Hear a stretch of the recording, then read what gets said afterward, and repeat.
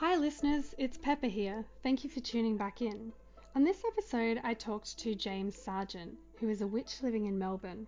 We talked about where science meets witchcraft and the way we as humans are impacted by the ebbs and flows of the energy of the earth. We talked about the divine, the presence, deities, oneness, the will, and how you can manifest magic into your everyday life. We talked about setting up altars, crystals. It was a really interesting episode. I think you're going to love it. At the end of the show, please jump into iTunes or Spotify or wherever it is you get your podcast and leave us a review. Now, this is a little creative project of mine, so be gentle. Only 5-star reviews, please. No 1-stars. If you're going to leave a 1-star, maybe just don't. For those of you who enjoy the episode, please go onto our Facebook page, pop some comments on there, share it with your friends, and please tell us any suggestions you have for future guests or topics. Let's get into the show. I invite you down the rabbit hole. Come with your opinions, come with your doubts, but above all, come with curiosity, for this is an idea to which someone has dedicated their life. I'm your host Pepper. Welcome to Inspector Rabbit.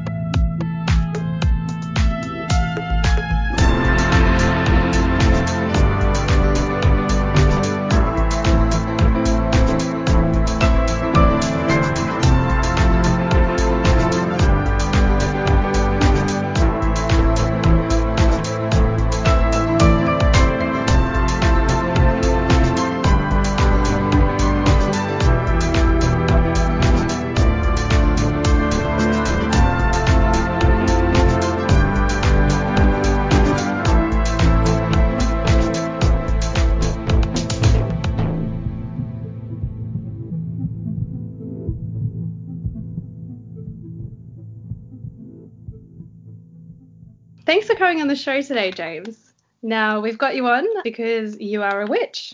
Welcome to the show. Thank you. Thank you for having me. Now, the first question I have for you is, what does it mean for you to be a witch in these modern times? Oh, well, to be a witch today, I think is it's a bit controversial, actually, to tell you the truth. Witchcraft has a bit of a history in modern times of not being a great thing, and it's amazing how people are both receptive and curious, but also a little bit afraid, I would even say, a little bit unsure, skeptical perhaps.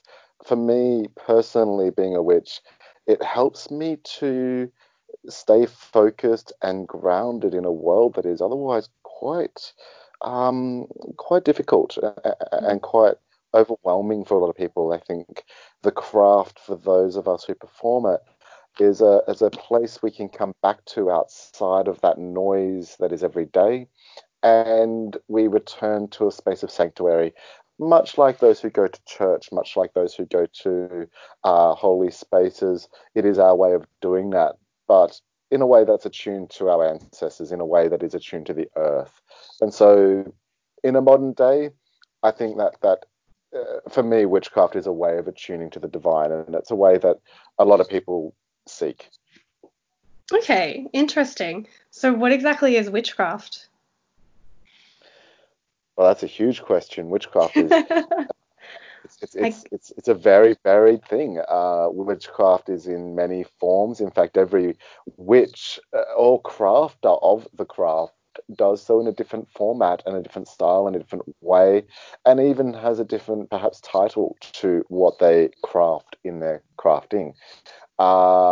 Witchcraft particularly is the crafting of elements, the crafting of energies, the crafting of what we call spirits, which are, energies, entities, beings, whatever we might want to see them as, of, say, herbs, crystals, colors, candles, whatever it might be, and to bring those together in a way that helps us to attune our spell or create our spell. And there's a lot of things that go into one's craft, but for every witch, it's a different format, it's a different structure, it's a very personal unlike, say, religious followings where you are given a doctrine, where you are given a format, the craft allows you to design your own format. It allows you to utilize eons of folklore and culture from around the world today, as we have, which is that's another part of being a witch today, is the availability of knowledge. The young witches I'm seeing today are phenomenal in what they know, that I had no access to as a youth. But I think a witch today is sorry, but I've lost track of the question. What was it? Can you fill me in again? That's okay. The question was, what is witchcraft? And before you go on, if I may, like you've touched on so many interesting things already. I mean, you've talked about accessing the divine, and I'm curious to know what you see as being the divine and what how you're accessing these different entities, beings, how you incorporate that in your witchcraft and your magic. I mean, I've been sitting here listening and I just want to jump in and ask you like 10 different questions. Okay. You did ask me 10 different questions, but that's okay. Okay. Well, firstly, my craft. So this is again where the craft differs for every single person. The way that I practice craft is, for me, the divine is what I call the divine, I guess, is that the source. It's the source of all that is. Some in the Christian context would call that God. In other contexts, in other formats, it's Allah. It's the great serpent. It's whatever. It's the creator being, the one that is the conscious part of the universal will, if you will. Okay. But aligned with that, I also believe then there is, or I feel and I observe that there is, in tune with that and to counter that and to act as the opposite of that in this dual reality we are in. If that is the masculine, the projective energy, then there must be also then a receptive energy, a womb, if you will, a darkness, a no thing for the everything. To me, the divine is both of these. The divine is the no thing from which all things came. It is, to me, the womb in which the seed is planted, the ground, it is all of that is the goddess, what we would call the goddess. The God then is the sperm, the seed, the light, the will, the way, the one that illuminates that space and takes root in that space, and from there all things become. So God is the will that causes all things to become, the lively will to act, so to speak. That is what I would say the essence of divine is. Now, many witches will take that as a personified context. So in the same way that Christians call God, and then we have Jesus and we have Mary and these other deities that represent archetypes or aspects of that divine energy. Yeah. So for me, for other witches, they may see the god or goddess in particular forms. They may borrow from history and utilize a cultural deity. For example, it might be a Greek god or goddess, or a Celtic god or goddess, or a Hindu god or goddess. They may just see it as the earth goddess, Gaia, and it might be, a horned god, for example, who is a Celtic aspect, or as I follow, or it might be, whatever format we choose, we can allow. I guess what I'm trying to say is the divine is an essence. The way it appears to us as mortals is a way. I guess it's like a way of it presenting itself in a way it wants us to understand it. So if God comes to me dressed in the robes of an Egyptian being, I'm going to look up and see it's probably Isis in her form. But what is God trying to tell me in that format? What is God trying to say to me about Isis? What is that expression of God, or goddess, if we call it in that, to be gender specific? I also treat the divine, deity, I should perhaps say, I treat deity, the gods and goddesses as we see them, in multiple ways. Firstly, I don't believe the divine has a form. That is my way of seeing it. So the divine itself does not have a form. It's an essence, it's an expression, it's a will, it's a presence. Whereas when it becomes in form, I believe that's our brains making sense of it. That's our brains putting it into a form that we can feel connecting or able to understand. We can make sense of it. But I also believe that there are ways we can work with that. For example, when I'm working with a spirit, I'm not expecting some kind of spirit to appear in front of me and, be all majestic and so on and so forth. It's not like some sort of boogeyman that's going to come forth. And honestly, any boogeyman that did, I'd be wanting to see some ID, and they don't really, unfortunately, they don't carry it. Um, but if a 3,000-year-old goddess decided to appear in front of me, I'd probably, question her anyway, because, but look, to me, those are archetypes. So when I say I worked with the horned god, for me, that is an old, for me specifically Celtic, but we see the horned god in many forms in terms of Pan or Bacchus in the Greek pantheon. Even we see him then borrowed into Christian concept and dressed as the devil in early formats, where we see the horned creature and half man, half animal. And what the horned god represents to me as an archetype, if we're going to look at him as an archetype, is the place where the wild animal and free instinctual part of us meets the tamed, meets the man, meets the street savvy person brain. Yeah, it's where the hooves of the wild one, the antlers that streak the sky, that carry the stars, but the man is there too, and it's the balance of all of that. It's the beautiful place where those energies meet. That energy, that archetype to me represents. The horned god to me represents the perfect counterbalance to what I then see as the goddess, which is Earth, Gaia, our mother. I see her in stages of the mother pregnant. I see her in stages of the maiden in spring, when all her flowers are beautiful and pink, and she's the blushing maiden, just aware of her sexuality, just aware. She's saying, "Come fruit with me." She's perfumed. Think of spring and nature wanting to. She's a young woman seducing her lover, so that by summer she can be fruit. Yeah. And that is when the maiden goddess, to me, is aware of her sexuality, calling in the horned god. And he would appear as this probably young, virile man, with this animalistic instinct to mate with this feminine energy that is in front of him. There's no manly presence in that sense. It's a very animalistic way. And they procreate the earth into blooming. And that is where then we get the fruit, the child. Jesus is the child. It's all this child symbology.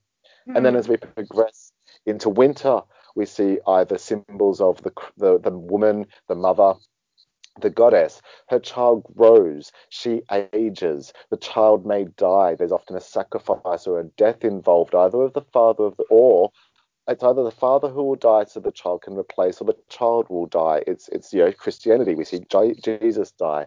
Mary, his mother, becomes the crone. We see that symbology. Mary, his wife, a mother of his children, was of course also the mother. She went from maiden to mother, as did the Virgin Mary, maiden to mother, then from mother to crone. We see these. I mean, that's a very. I just have to put in there. So the maiden mother crone is a very neo-pagan, in other words, modern pagan concept that is only very recent, as in not even 100 years old. But it's a cute little way to express that. But please, I do feel that women are a lot more faceted than three simple faces. Yeah. So we like to use this. It's very nice, but it's very much a little pink ribbon. Okay. So we say the maiden, the mother, the crone, and the man's got the same thing. He's the boy. He can be the warrior or the knight or whatever, and then he can be the father or the sage. It stages. Anyway. Yeah, I'm going to okay. stop there because you need to ask a question. I'm going to waffle on. No, I mean, that was a fantastic answer to what you see as the divine. I mean, you've talked about deity, everything, oneness, the formless, presence, consciousness, and I'm really interested in how you access the divine and manifest it in, I'm guessing, magic, given that you're a witch. But also you touched on sacrifice, and I can't just let that one go either. I mean, I don't know a lot about witchcraft, so when you mentioned the sacrifice and you were talking about baby Jesus in relation to Christianity, I kind of was curious about how a sacrifice would manifest itself in your magic. So I know there's a lot of questions in there. I'm No, just loading great you question. up. So yeah, Yeah. go for it. Right. So it actually follows on perfectly from what I was saying. So the way that I utilize the divine or work with the divine in my magic is as a creator, I believe I am a creator because I am creating magic. I am creating something. When I make a cup of coffee, I'm creating a cup of coffee. It wasn't there beforehand. God didn't make it happen. God gave me the ingredients and let me be the creator. So I'm the creator in that sense. So when I'm creating magic, I create my magic. But at the end of the day, I'm only just a little ant on this freaking huge big rock in space. What do I know? So that's when the divine comes in. So I always hand my magic over because at the end of the day, God does know best. And if it's in God's plan, he'll let it through. And I utilize the word God, and that's, it may confuse some people because a lot of people, especially witches, might go, oh, the goddess. Look, I just use God because it's a relative term. Spirit, divine, goddess, it's all the same. It's just a word. Yeah, we're using the same term. Yeah, Uh, God in but the I, way that the listener understands it. So sorry. when you use the term God, the listener can interpret it in a way that they understand God or the divine. Yeah.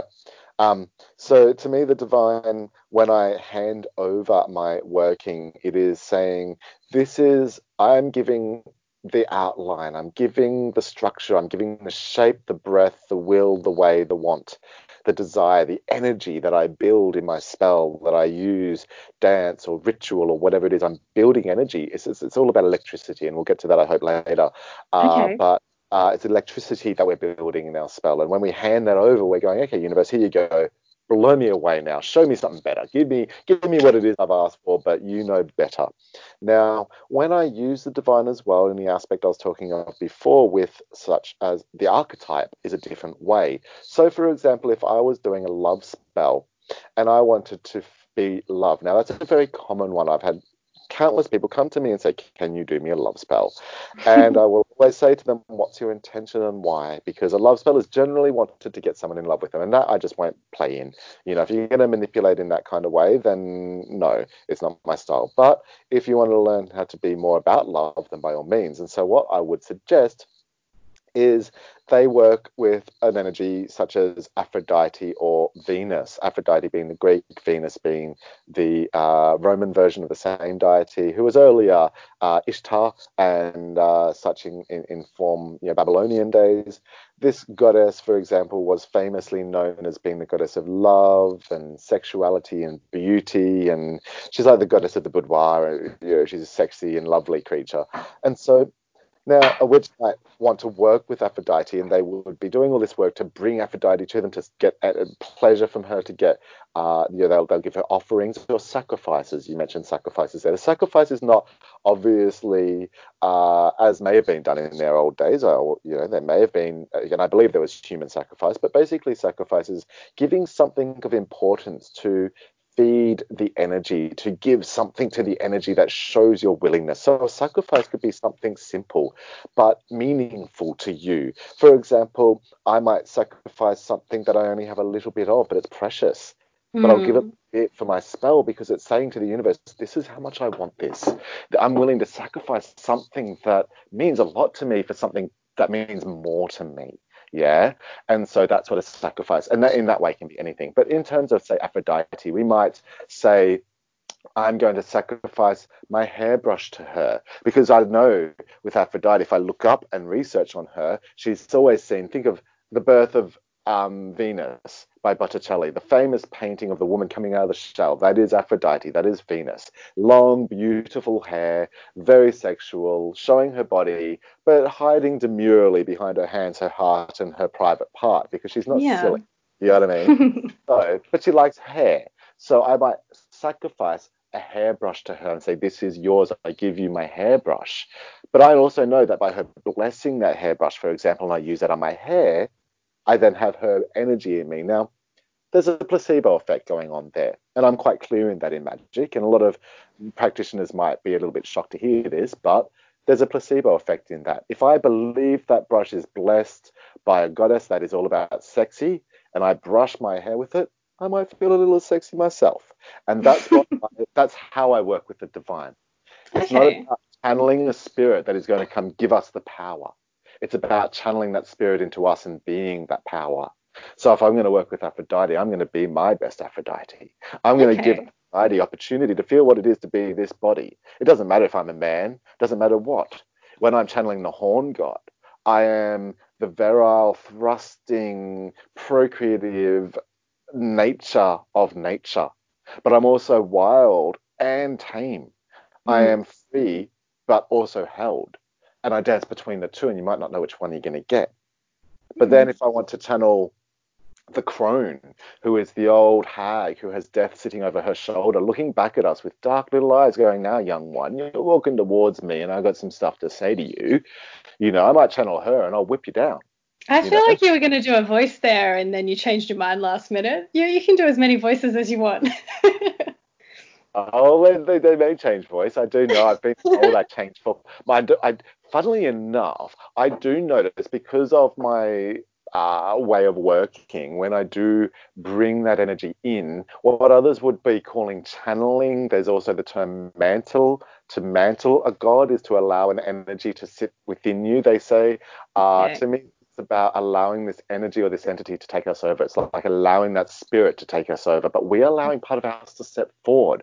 So Yeah. for imagine for example that okay, imagine a young woman does not feel very sexually confident. She doesn't feel very bodily confident. She might be told by society she's not pretty or thin enough or fat enough or whatever enough. Yeah. Mm. And she starts to pray to Aphrodite and say, "Please bless me and bless me." And unfortunately, she may never get anywhere with that. Yeah. But if she was to say, okay, say create an altar where it's just a focus point. She might put a beautiful table in her space or a shelf, and she puts this beautiful image of a stunningly beautiful woman that she looks at and goes, "That is what I feel is sexy."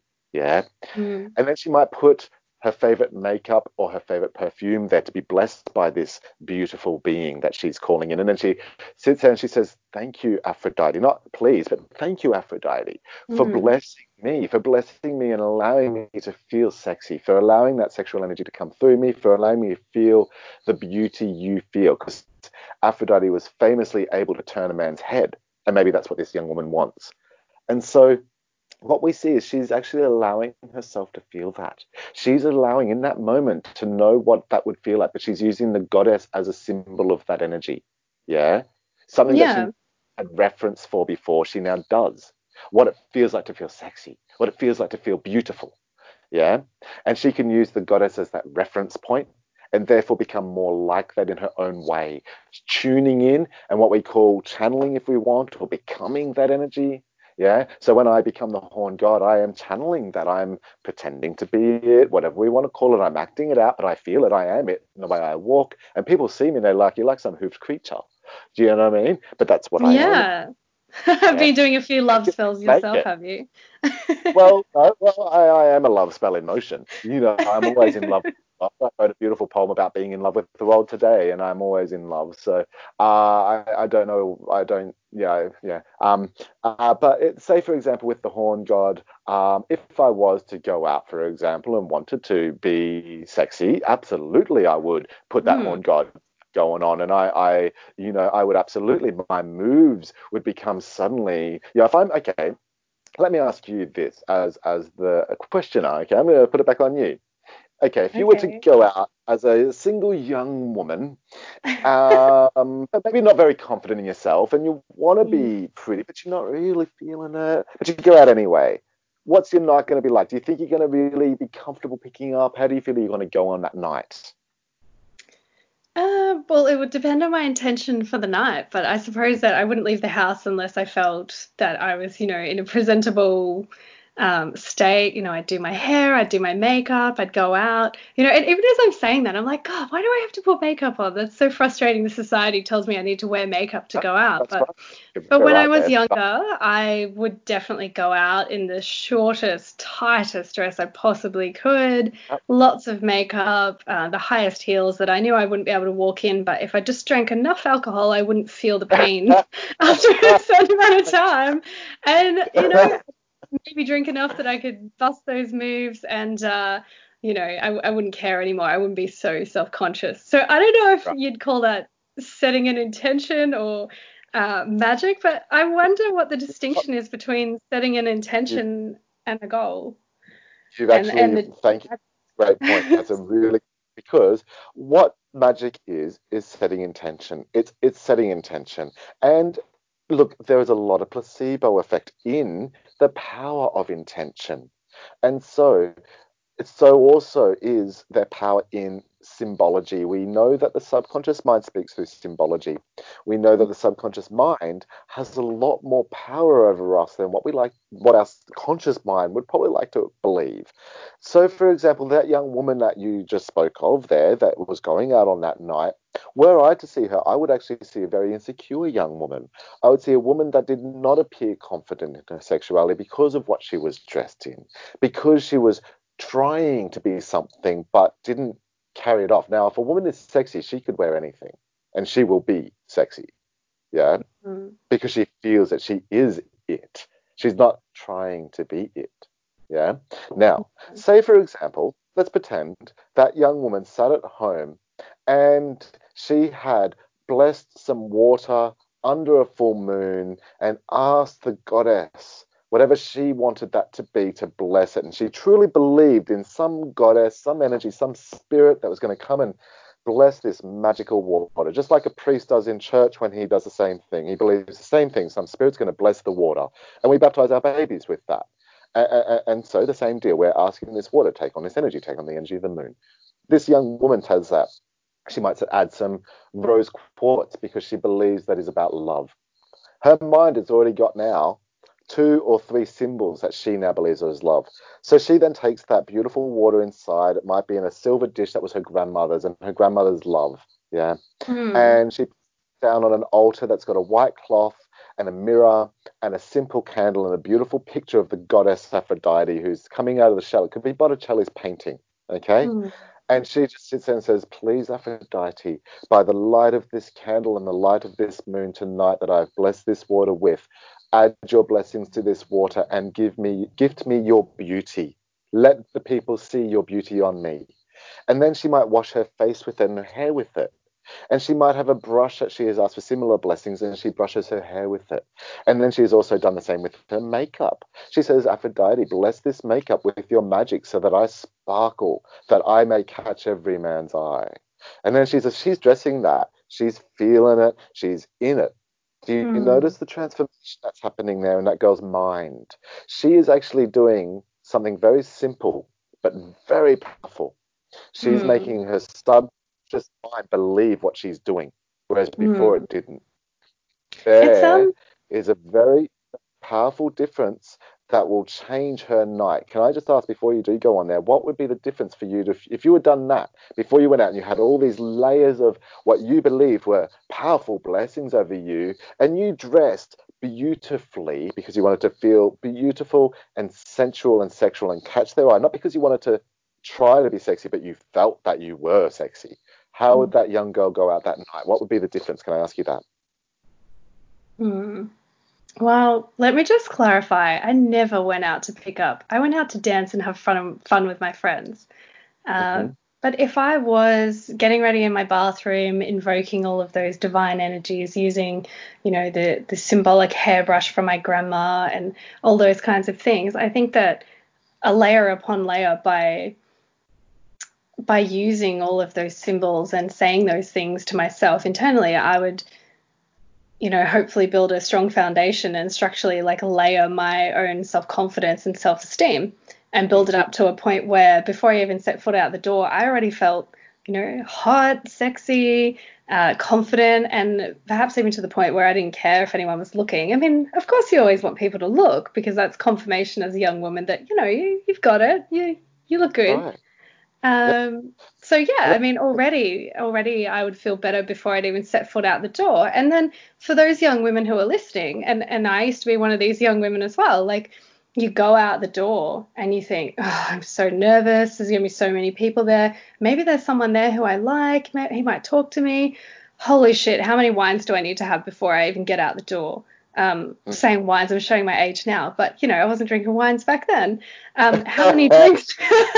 How many drinks do you need to have before you feel comfortable? And I notice that now my younger friends, they know that, it's only once they're 3 or 4 drinks in that they feel confident and comfortable in themselves. And as you're talking about invoking these different symbols, just the ritual of getting ready, I'm hoping that young women out there can apply this magic, this spell to their own lives and use it, so they don't need to rely on alcohol, to reduce their inhibitions and I'll jump self-confidence. in there. You use some really good words. Invoking. You're invoking it within. You're invoking. Evoking is externalized. So you're evoking something outside of yourself. Invoking is to invoke within. You're invoking the power within yourself. It was there all along. It's just that the magic is what gives you something to believe in. And the belief is what is the magic. And that is what we as humans are so powerful with. Look at a child. That's what we're playing with here. And you're so right. It does build that confidence. It does build that feeling of, if you're wearing a pendant that is blessed by the goddess, that you know is the energy around you, you're going to feel that. Placebo or not, it's going to have effect on you. You're going to alter your movement, you'll change your style. It's amazing. And as you said there, those young ladies, everyone has their rituals already. Every young woman has their makeup ritual, their little way of doing it. They might have their shower, they use whatever, their cleansers and blah blahs. They might put on their toners and then they put on their layers, and they have their little rituals, whether it's a 5 minute or it's a 2 hour long whatever. The difference between a witch and a regular person is a witch will do intentionally. And so every item might be blessed already by the goddess, sitting on their altar, which could just be their makeup station, which is it's just their makeup altar. Why not have your makeup area as being the altar to Aphrodite, the goddess of beauty? Or you could also go Lakshmi, who is the goddess of beauty and money. She's like the perfect Avon goddess. Oh, She's a Hindu. hello. Yeah, she is all about being beautiful and wealthy. And because you're a woman, she's very much a womanly goddess. As I said, she's a goddess of Avon, I'm showing my age now. Anyway, so moving on.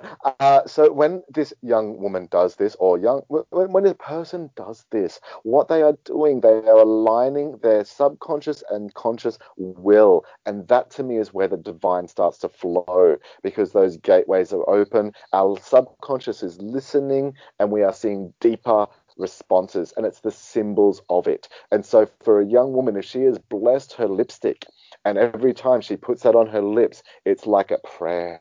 It is a prayer. It's no longer just a whack whack. It's done with that little bit of intention. Today, my words have meaning.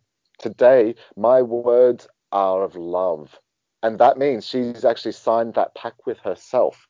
Yeah. Every time she looks in the mirror, boom. Okay. She's going to see that lippy reminding herself, today, my words are of love. Yeah. Or today, my words are of wisdom. Or today, let my words be heard. You know what I mean? It could be when you put on your earrings, let me listen to all that has been said. Yeah. It's a little thing like that makes a big difference, especially if you're doing it daily. When it becomes daily, it becomes a ritual that is ceremonial, and it can be very quick and simple. Once you build the practice, when I make my cup of coffee, I thank the coffee, I thank the sugar, I thank the water.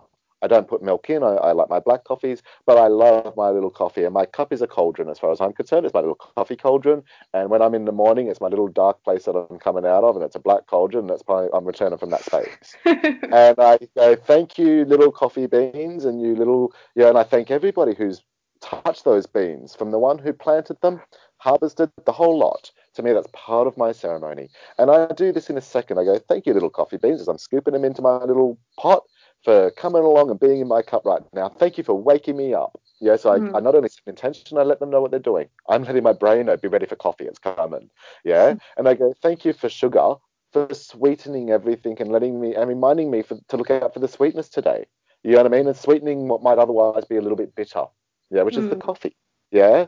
So that think of what I'm doing for my day ahead. I'm already telling myself that, hey, something might be bitter today and you might not like it, but just look out for the sweetness. It's all okay. There's sweetness too. A teaspoon of sugar helps the medicine go down, like Mary Poppins told her. She was a great witch, actually. She's got some great magic. Watch that show for some spells. Anyway,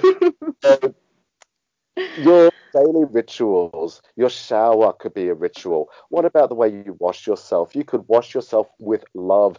You could wash your soap could be a perfume, your soap could be a spell. It's all about how you use what you're doing every day, how you intentionally set that goal, how you intentionally use the symbols to anchor that goal, to give symbolic subconscious meaning to that goal.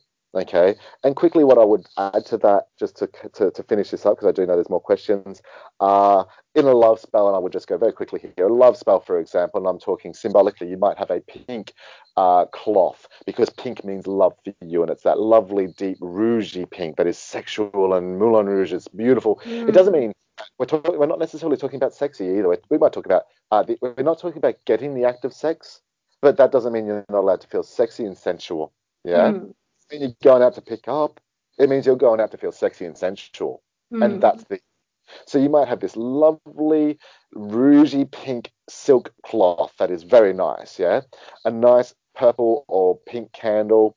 You might have rose petals that you sprinkle. You've bought a rose for yourself. What a lovely thing to do. And you sprinkle them, but they're also a sacrifice to Aphrodite that you've gone and spent on a beautiful rose, and you sprinkle those around that candle. And you might do it in a circle or a love heart, because that's the ring of Aphrodite around you as a love heart fluttering like petals of lovely rose petals as you're dripping them around. You know what I mean? It's all symbolic.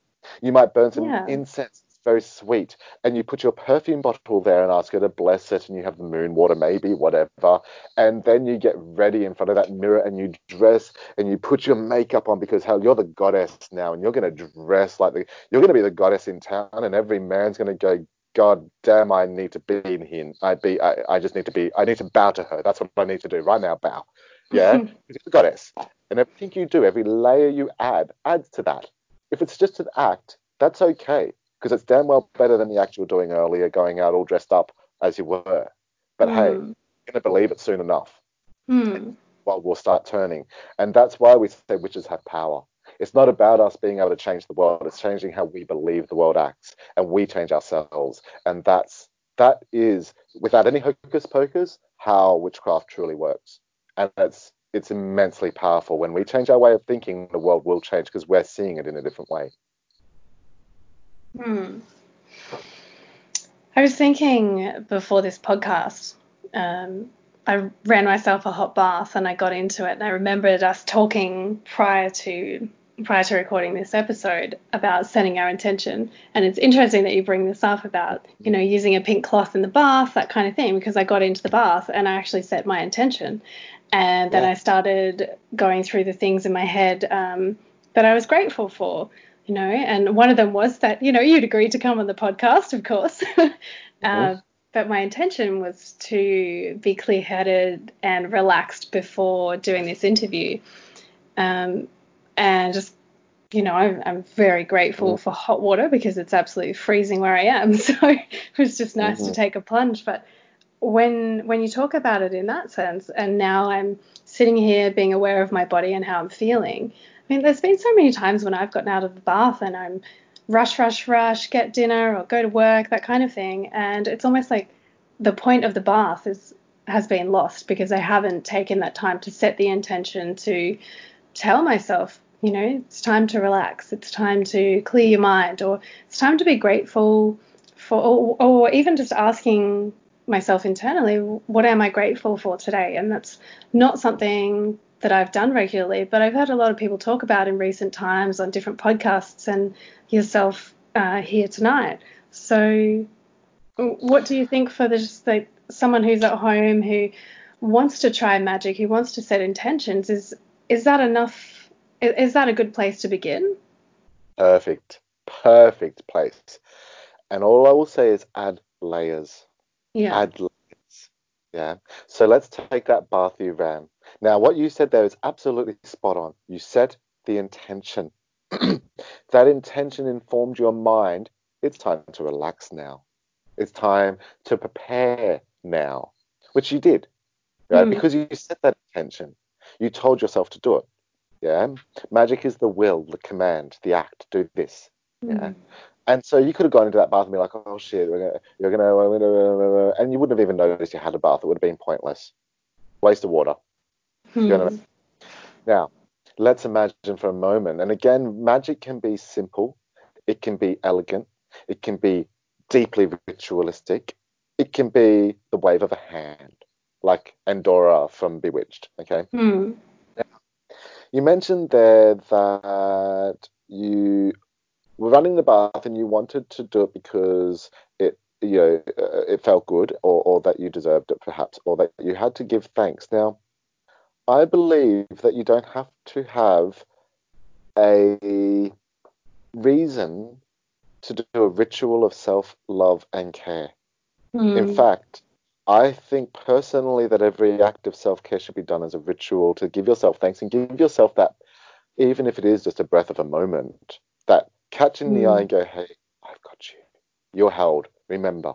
You know what I mean? Say, for example, bath, you only had a short time. Okay, so you couldn't obviously go for the 2 hour long, lush, Instagram worthy image of the bath, but still do it very simple. You could have. Okay, let me ask you, if you were to say, when you ran that bath, if you put in a handful of little crystals and you held under the water a handful of oats that you had blended with some rose oil and some rose petals moments before, just very quickly out of your kitchen, and some dried petals you might have in your, because witches have that stuff on their shelf. We grab some oats out of our breakfast oats, and I'll grab some dried rose petals that I probably pinched from one of the neighbours' roses last season. Of course. Right out. Seriously, do it, start doing it. Why not? Right? You deserve to. Right? Now you take these oats, rose petals, we'll put in a little bit of bicarb. Got that in the cupboard too. It's good for our skin. Okay? We're treating ourselves here, and this is a 5-minute bath maybe, so let's do it proper, right? And we might hold that under the water while it's running because that helps to dissolve all this stuff. But while we're doing that, we might be giving a little prayer. We might be saying a song. We might be blessing it. We might be calling in the goddess. We might be calling in anybody. We might be saying, let this be this. We might be whispering to it in whatever words. We could be going, making up nonsense, but just feeling really beautiful. And that's okay too, because we're getting it through an intention. It doesn't matter what you say or don't say. It's actually you're just your intention. Now then, we've added the crystals, we've got the rose petals, we've got some beautiful, lovely softness in there, and we might add some rose oil or some bubble bath because it just feels lush. And we're pampering ourselves, so let's go all the way and add some salts and some whatever. It's a 5-minute throw together, but all that intention that you might stand there for 5 seconds naked, look in the mirror and go, in this moment, you deserve this. And you look yourself in the eye and you tell yourself and believe it. You let yourself listen to yourself that you actually do deserve it. And no one else in the world has anything to tell you otherwise. So hard for people to do. Oh, so hard. So yeah, hard. but if you, again, you can just say it to yourself gently if you don't need to. But say it, okay, here's a trick. Pretend the person in the mirror is a 2-year-old or 4-year-old child and then tell them that. Yeah. It sounds like one of the Jordan B. Peterson's rules. Treat yourself as though you're worth taking care of. Exactly right. We all say self-love is important. This is the way to do it. So you say to yourself very quickly in the mirror, you deserve to be loved. And you're telling yourself like you would your absolute best friend with the same conviction, just like you believe and know they are deserving of love. So are you. So is everybody. So you just say that to yourself. You're deserving of love, and this is me giving it to you. And I thank you for being strong and facing everything you've ever faced in your life. And well done. Whatever it might be. It might be a little prayer. It might be, Aphrodite bless me, or whatever. You might light a candle, you put on some nice incense and you put on some nice music and you turn the lights out, and that's your bath. It doesn't matter if it's 10 minutes or 20 minutes or 2 hours. You've just made the most amazing love potion for yourself to soak in. You might wash yourself with those crystals. You might take those little crystals in your hand and wash your whole body and love your hand. Love why your hands are so good. Your hands do so much for you. They hold your children. They hold your dead. They hold everything. They fix, they hold, they say that, what about your feet? What about your legs? What about your belly? What about the breasts that suckled? What about, your hair? What about anything? Or just might as well give it some love. Shampoo. When you get out, you're going to feel so good. You are going to be that goddess cleansed. When you watch that water go down the drain, watch all your shit go down with it. Watch all your shadow. Watch the fat you don't want go with it. You can wash your fat off. You can wash if you've got, like this is a love one that I do, if you feel like you might not like the weight that you have on your body, then you could sit there and love your body and say, thank you for this beautiful blanket that I now no longer need, and you can just love it till it feels like it should. Yeah. And then wash it all into that water. Imagine yourself washing it off into that water. There we go. Thank you. I'm just going to wash that off into that water. And when I let this water out, it's all going to go down the drain, and I'm going to feel lighter, brighter, lighter, but also lighter in terms of my weight, because I'm now no longer feeling heavy in terms of who I am. I don't weigh myself down with my feelings of self-oppressed wrongness. So I don't feel like that anymore. I feel light. I'm going to go out feeling damn sexy, regardless. I'm going to feel out very loved, and that world is going to see that. They will feel it. They will know it. They're going to look and see, how do you shine when I'm not letting myself do it? Yeah, that's what Yeah. magic is. Could you imagine if that bath that you took for 20 minutes, half an hour before, was that simple, but that kind of layered ritual? How would you be feeling afterwards? Well, you know what, James? I'm beginning to think that perhaps I'm a witch and I didn't know it, because as you were describing that bath, I always have a crystal on my bath, a clear quartz one. I made my own Epsom salts, and it's got my lavender plant from last year in there, and some local oil that I've popped in there. And did you say bicarb? I've got something else in there anyway. Um, so I had a crystal, and you know what? When I got in the bath, the crystal must have fallen in there, and I sat on it, and I was like, damn it, this is why I shouldn't have had a pointy clear quartz in the bath.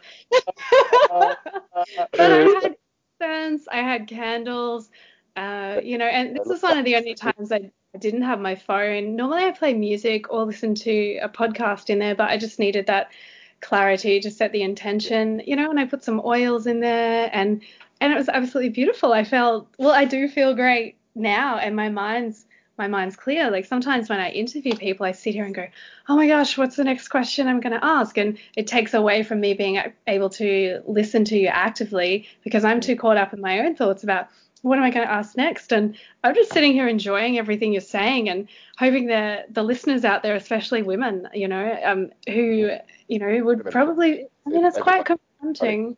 Sorry.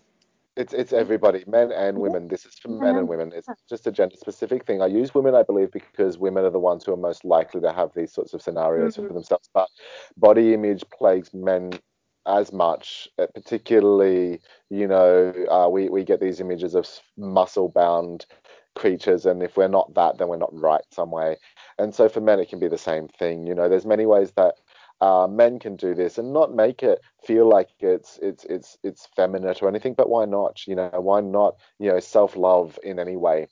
So this ritual to carry on can extend even to your bedroom. You put the moisturizer on afterwards, and what you said there, you are absolutely right. What you're doing is, in my books, witchcraft.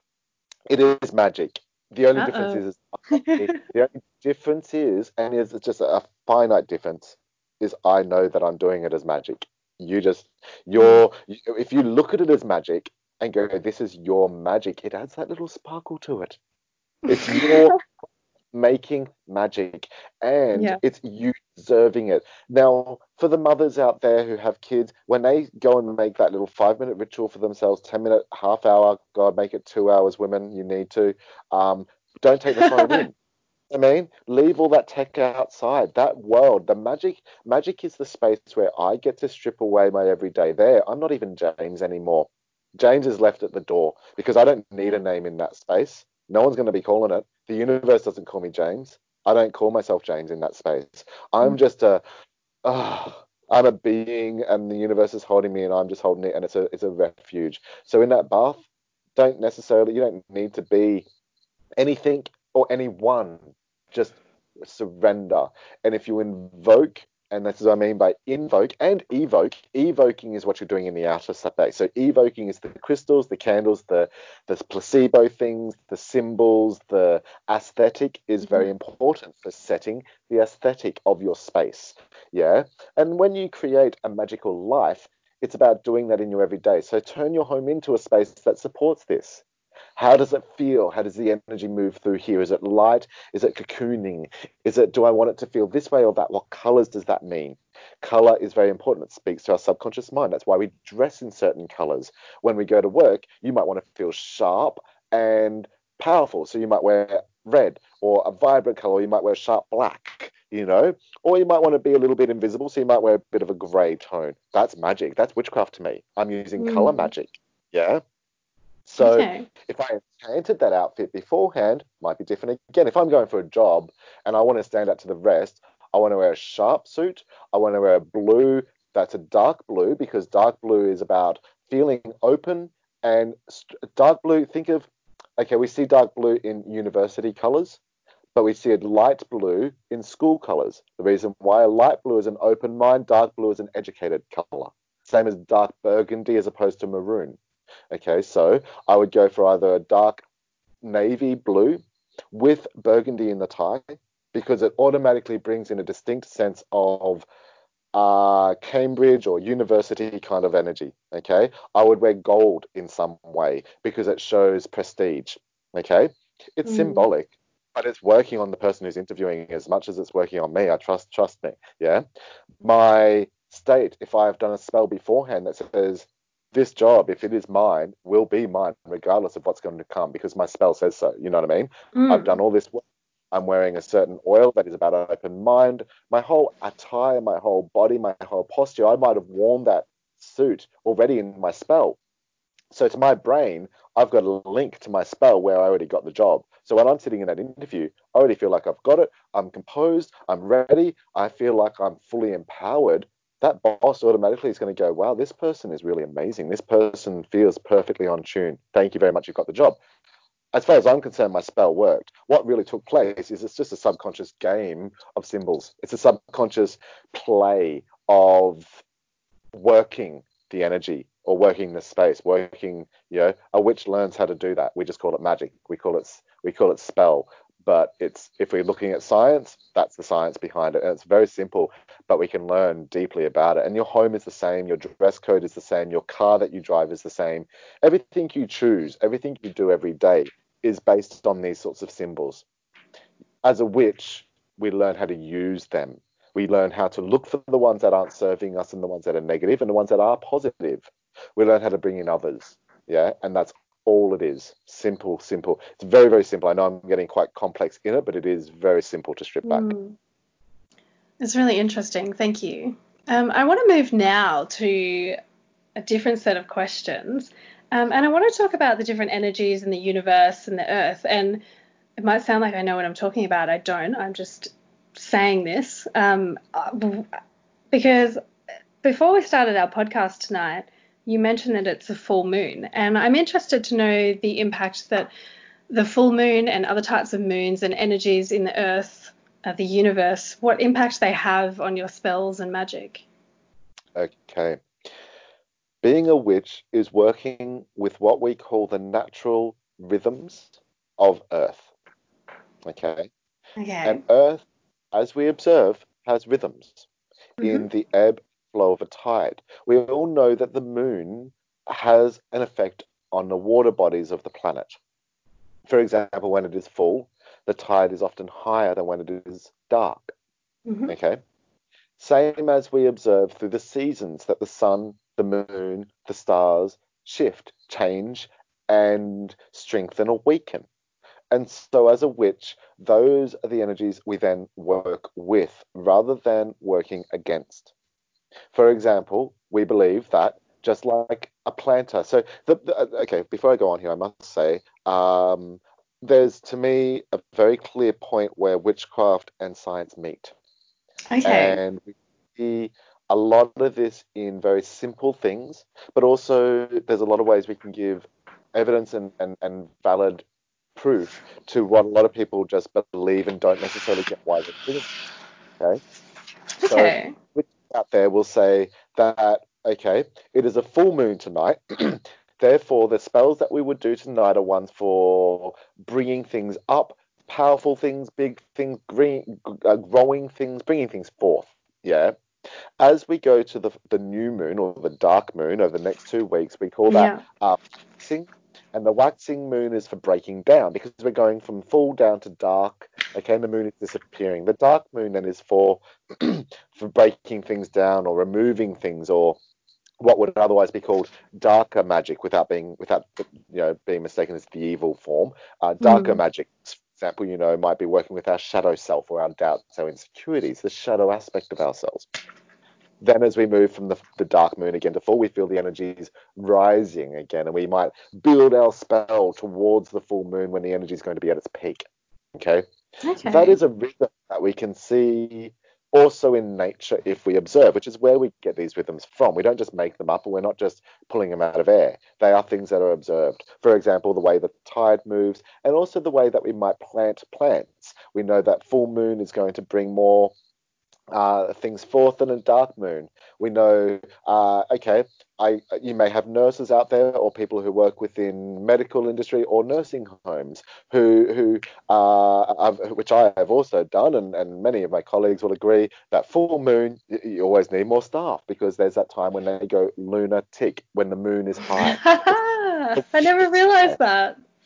Well, we are water bodies. Our bodies are 80% water or more, 90% water, and a teaspoon of mineral. Of course, if the water around us is affected, well, how are we not affected? A woman's Mm. cycles are affected. A woman will often attune to the moon's cycles. It's because that's the water in your body affected. So, which follows those cycles? And of course, witchcraft often is considered feminine. And of course, women have had a lot of knowledge, and they follow their own natural cycles of ebb and flow.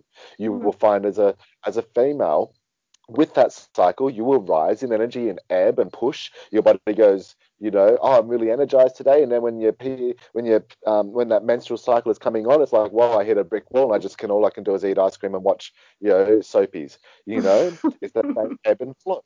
We, as witches, learn to observe that. We see it in nature everywhere. We see greater ebbs and flows. For example, the seasons. Right now, we are heading towards what we call Yule or midwinter, which in Australia is celebrated in the mid of June. And it's the point when, astrologically, we hit the longest night and the shortest day. Okay.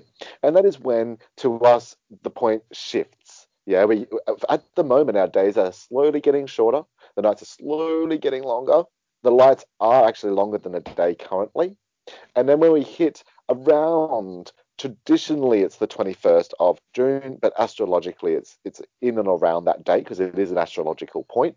Um, from that point, we will begin to notice, and in magic, we will say that the darkness loses its power to the light, and the god of the old dies, and the new god of light, the new sun god, is born. In other words, the new sun is born, and now we know that tomorrow is going to be a second longer than today, and the day after that a second longer. Suddenly the days are gaining strength again. Now the day is getting stronger, and the night is losing its power. And we'll see that happening up until around October, where we then get Beltane, where the day and night are now equal. And now the day is strong enough to really be equal with the night, and now have a head-on duel in that moment. It might be the son and the father that will symbolize that, as the son and the father have come into power. The son's come into power. The young child has come into power, is now going to challenge the father and say, right, it's my time to rule. The father could be the night energy, for example. Then, as we rise towards the summer solstice, we see the sun become greater and the days become longer. The night loses its power, but then we hit the summer solstice, it flips back again. Then the night reclaims us. And that's a great cycle that we see in nature. If we were to take that into ourselves, we go through the same thing. We go through seasons. We have autumn, we have winters, we have springs, we have summers. Our emotions have that. Sometimes I feel like I want to withdraw and all my leaves are falling and I go into a winter. Sometimes I'm in spring mode and I'm flourishing. And if we observe this in nature, and if we honor it in our ritual, and we allow ourselves to express it and symbolically ritualize it in our altars, we get to keep track of our own cycles. My altar at the moment, for example, is, I'll share this. I've got a beautiful bowl that my father made me, who passed away some 15 years ago. He turned it on a lathe, and he made it not long before he passed, which is really beautiful and very special to me. And it holds nuts and rocks and stones and sticks and beautiful things of earthy stuff that I've collected for the last 20 something years. And that to me is an ancestral bowl.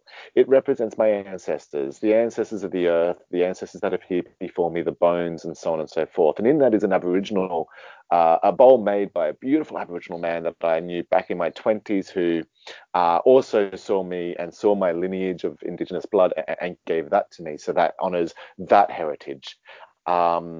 With that, I have a symbol of the horn god. I have a statue of him sitting there, honoring and holding with him a piece of amber, again honoring the ancestors, because to me this season is about being with the ancestors in the underworld. We're a little bit in the underworld at the moment. We're heading into winter. There's a few cauldrons on my altar at the moment, all symbolizing the underworld, the womb, death, the tomb, the rebirth. I also have a crone statue of this beautiful old lady holding a cat, and she represents the crone. And over her shoulder, I've got some pictures of a crow. I've got a cup next to her with an amanita mushroom.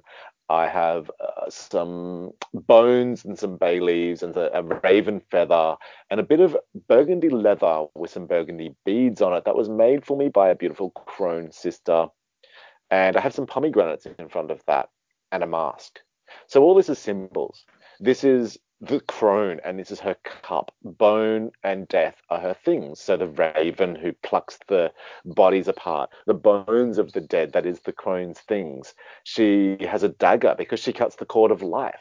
She has the bay leaves because that is the cleansing, there's the old. She has the amanita mushroom because she's kind of that fairy realm, and while the amanita is intoxicating and it's alluring and it's red with white spots, it's the famous white spotted red mushroom. I've got a dried one there, but it's also deadly. It's taste me but you'll die, and it'll have to do that. That's the crone. The red or the burgundy leather with the beads is what I call my ruby river. It's the blood, it's the beads of blood that extend from me through my mother, my grandmother, my great grandmother, and all the women from the very first, from the earth, from the tomb that we came from, the womb we came from. That's the ruby river. And that what the crone holds all that. The pomegranates are for the goddess Persephone, who at this time in mythology, in the Greek mythology, has gone into the underworld and become the queen of the night, while her mother Demeter, normally the bountiful goddess of spring and summer, has become the winter crone because she doesn't know where her daughter is. She's bereft. And so it's honoring all of that. I've got an apple there for Eve, because Eve and Persephone to me are like two sisters. One just got thrown out of Eden, the other one got kidnapped out of Eden. But look, they're all archetypes, and this is the sort of stuff that I have on my altar. But I stand here, I light my candle. That to me is signifying for my ancestors to listen that I'm this little child saying, hey, I'm living here for you, and you live in my blood, my heartbeat. And today, this was my experience. Let me share that with you. And thank you for looking after. Thank you for everything you ever did, gave, lost, suffered, experienced, and had, so that I can be here at this point in this Ruby River. Yeah. And all these symbols hold symbology for me. My dad's bowl, my indigenous heritage, the crone who reminds me of my grandmother's, and the doorway, the crows, the ravens. That death is always right there. So I'm not afraid of that. I'm dying in every moment. But what am I doing about living? And that's what she's asking me. She's making sure I live because she's going to let me know when I get there. Sorry, life's over now. Did you make the most of it? What'd you do to yeah? Symbolically getting at. So that's to me, that's how simple magic can be. That's just a space I stand and look at when I'm getting ready in the morning. I put my oils on that are blessed by them. Sandalwood in this instance because it keeps me grounded, it keeps me held. Palo Santo to keep me clear. And maybe I might add in some clary sage or some rose or something sweet if I want that little bit of softness as well. But it's all symbolic. It all just whatever my head thinks it is. If it smells like this, then it smells, it's symbolic. There's no right or wrong in magic. And that's one thing I would like to let all witches, young, old, or new or advanced, there's no right or wrong. Your magic is your expression, your symbology. Learn, listen, and look at what others do, but take on only what fits you and what works for you. Because if the symbol doesn't work, it's pointless. It's got to work. It's got to be your symbol. Wow, thank you. What a fantastic answer to my question. I've forgotten what the question was, to be honest. There was so much in that. That was great. You talked a lot about history and mythology, and I've noticed that, throughout the ages, there's different things come into vogue, and I'm not sure if you'd be comfortable talking about this. We certainly didn't discuss it pre-interview, but I've noticed that what's coming in vogue these days is the use of psychedelics, which I know they've been around for, for the ages and different groups of people around the world, but the use of psychedelics to firstly treat trauma, PTSD, that kind of thing, and secondly to access the divine and to have a spiritual experience. And I'm wondering what your ideas are around that, and if that's a way to access the divine, and Okay. if it's Well, firstly, I would just like to say very clearly that psychedelics and things of such nature, firstly, I would like to differentiate between what we are going to term psychedelics are natural and generally plant-based traditional medicines that have been used for eons by our ancestors for such things. Okay. yeah. So Uh, you're talking about like the naturally occurring psilocybin and things like mushrooms and ayahuasca, DMT. Precisely right. Yeah. Exactly. Everybody has DMT in their system. It's born in us. It's what turns the embryo into a fetus within the womb, or the other way around about that. Sorry, maybe one. Yeah, embryo, fetus, embryo. One of them. It's what carries us over into death. What's released when we die is this DMT release. But it's also found in every living organism. People will use. Okay, we have ecstasy, a famous drug that is pharmaceutically created or chemically created, which is obviously ecstasy is its trick. It's not ecstatic at all. It's not an ecstatic state. It's not a state that I Mm. want to be in. True ecstasy is our true state. Yeah, and so I think that's a to me that it would be a demon. I believe if we're going to talk about psychedelics and we're talking about these plants, we're talking about spirits because everything is spirit. Everything is Mm. a spirit, I should say. If that is the case, then these chemical compounds that we call meth, ice, and other such things are therefore demonic. And to me, and I'm sure many would agree, you can see evidence of that in the way they possess those who take Absolutely. the Yeah. system. Yeah. Alcohol is the same.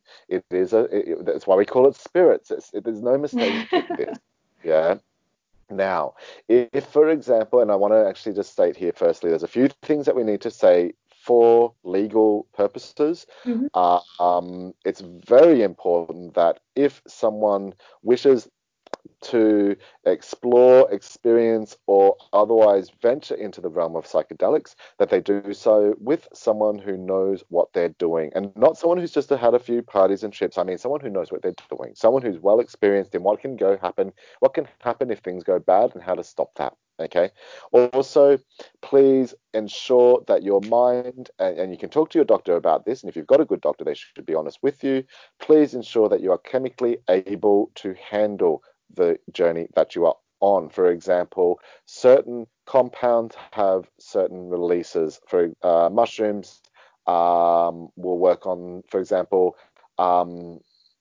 serotonin. Okay, so we have serotonin, dopamine, melatonin, these chemicals. That's what these are inducing.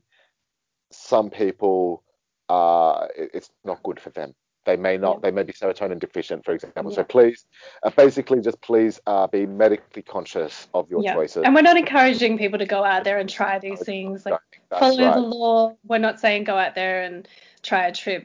What I'm curious to know is, are these plant-based drugs, spirits, as you call them, are they capable? I mean, you hear so much talk about them giving people a spiritual experience. Is that something that you know much about that you can speak to? Yes, it is. I've been working with plant medicines for 20 or something more years now, or more years actually. In various forms, in many ways, mushrooms and DMT, ayahuasca, various others, and both as a form of self-exploration and also for fun. I mean, there's a lot of fun involved, but also it's always been a magical act for me because for eons, in fact, forever, the medicine man, the shaman, the spirit person, the one who was wise to such things would go out. I mean, think of an Amazon rainforest culture where they've got 1 billion plants around them. The shaman would be the one that would learn the ways of the spirits. Each tree was a spirit, it was respected. Imagine Mm, living in a world where we believed every tree was a spirit, where everything, every rock was a spirit, everything was mm, a spirit. We respected that spirit. It had a home and a reason for being where it was, and we didn't just rip off a leaf. We went and talked to that spirit and gave it offerings and mm, said, "I'm asking for your medicine. Please bless me with your medicine." That could be your herbs in your herb garden, to the roses that you plant, to any tree that you go past in the park. They're all spirits. Treat them like a being. When I go sit by a tree, I'm sitting by an old fella or an old woman, and I want to listen to their stories, and they're wise, and I'll sit there with the same respect as a child at their knee. Yeah. mm. Talk to my seedlings. They're like little kids, and I'm like little darlings. I'm sure our listeners do the same who love plants. Yeah. And I'll agree that Yeah. their plants respond. Yeah. They're witches. That's a witchy thing. So when I'm talking of plant spirits, we're dealing with that. So, for example, traditionally speaking, one would gather them in a ceremonially respectful manner. We would not just go out and rip out all the, say, for example, okay, say we found a plant that held these properties, and of course, one must be very knowledgeable and very specific in doing this. In fact, I will tell your listeners, do not pick mushrooms unless you absolutely No, let's just 500. stop at like, do not pick mushrooms. Do Yes, not pick the because mushrooms. In case you yes, pick death um, cards, we're not encouraging people to go out and take a drug trip. I'm just simply curious in your work with plant medicine. okay. I spent 7 years journeying each season with mushrooms. I went out Oh. personally to collect them myself. I know professionally what I am looking for, but Mhm. even then, I found about 4 different varieties that might have, possibly, may not have been, but I brought them home. I had to sit there and wait. There's certain tests that I was able to do, or things that I was able to do, which I'm not going to pass on. But there's certain ways that I could tell that they were or not. Now, even I then had to triple check, and I still do it to this day. If I was to choose to go hunting, I would still triple check, because even I can Mm, be fooled. That's just to let the ones who think they might know from a few pictures on the internet, even those who know what they're doing, still aren't 100%. Okay, mm, so with that, with mushrooms, with all of this, what they do is they open up, and now science is showing us, for example, mushrooms. Interestingly enough, nature mimics itself beautifully.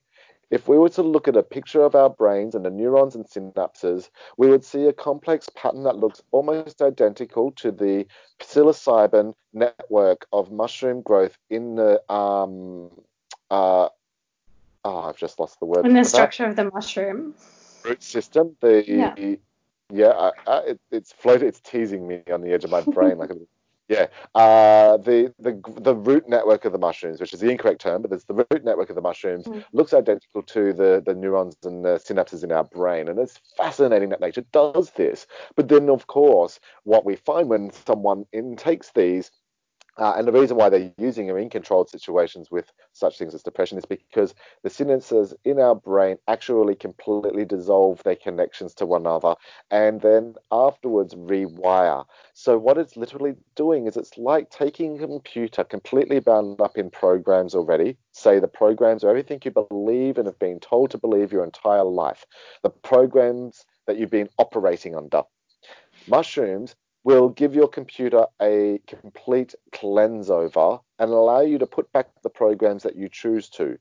Of course, some might come back in on board with that, and if you're not vigilant, they will, but it's up to you then to do the work. It's not a free pass to how you've done it all. It's a doorway that helps you see what your brain might not have otherwise. I've discovered in my own experiences that one simple journey on mushrooms or other such substances can do what would otherwise be perhaps years or decades of psychological work, but in the wrong environment could also do as much psychological damage. It is a walk that one must take with full accountability of the fact of that happening. mm, Uh, they are a spirit after all. When I take mushrooms, they are a living being to me, and that's why I don't take anything that's not living. Yeah.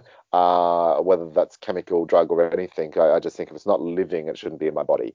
Um, So when the mushroom comes into me, I'm dancing with another spirit. That spirit is dancing with me. As far as I'm concerned, the mushroom is tripping on human as much as this human. I haven't heard that before.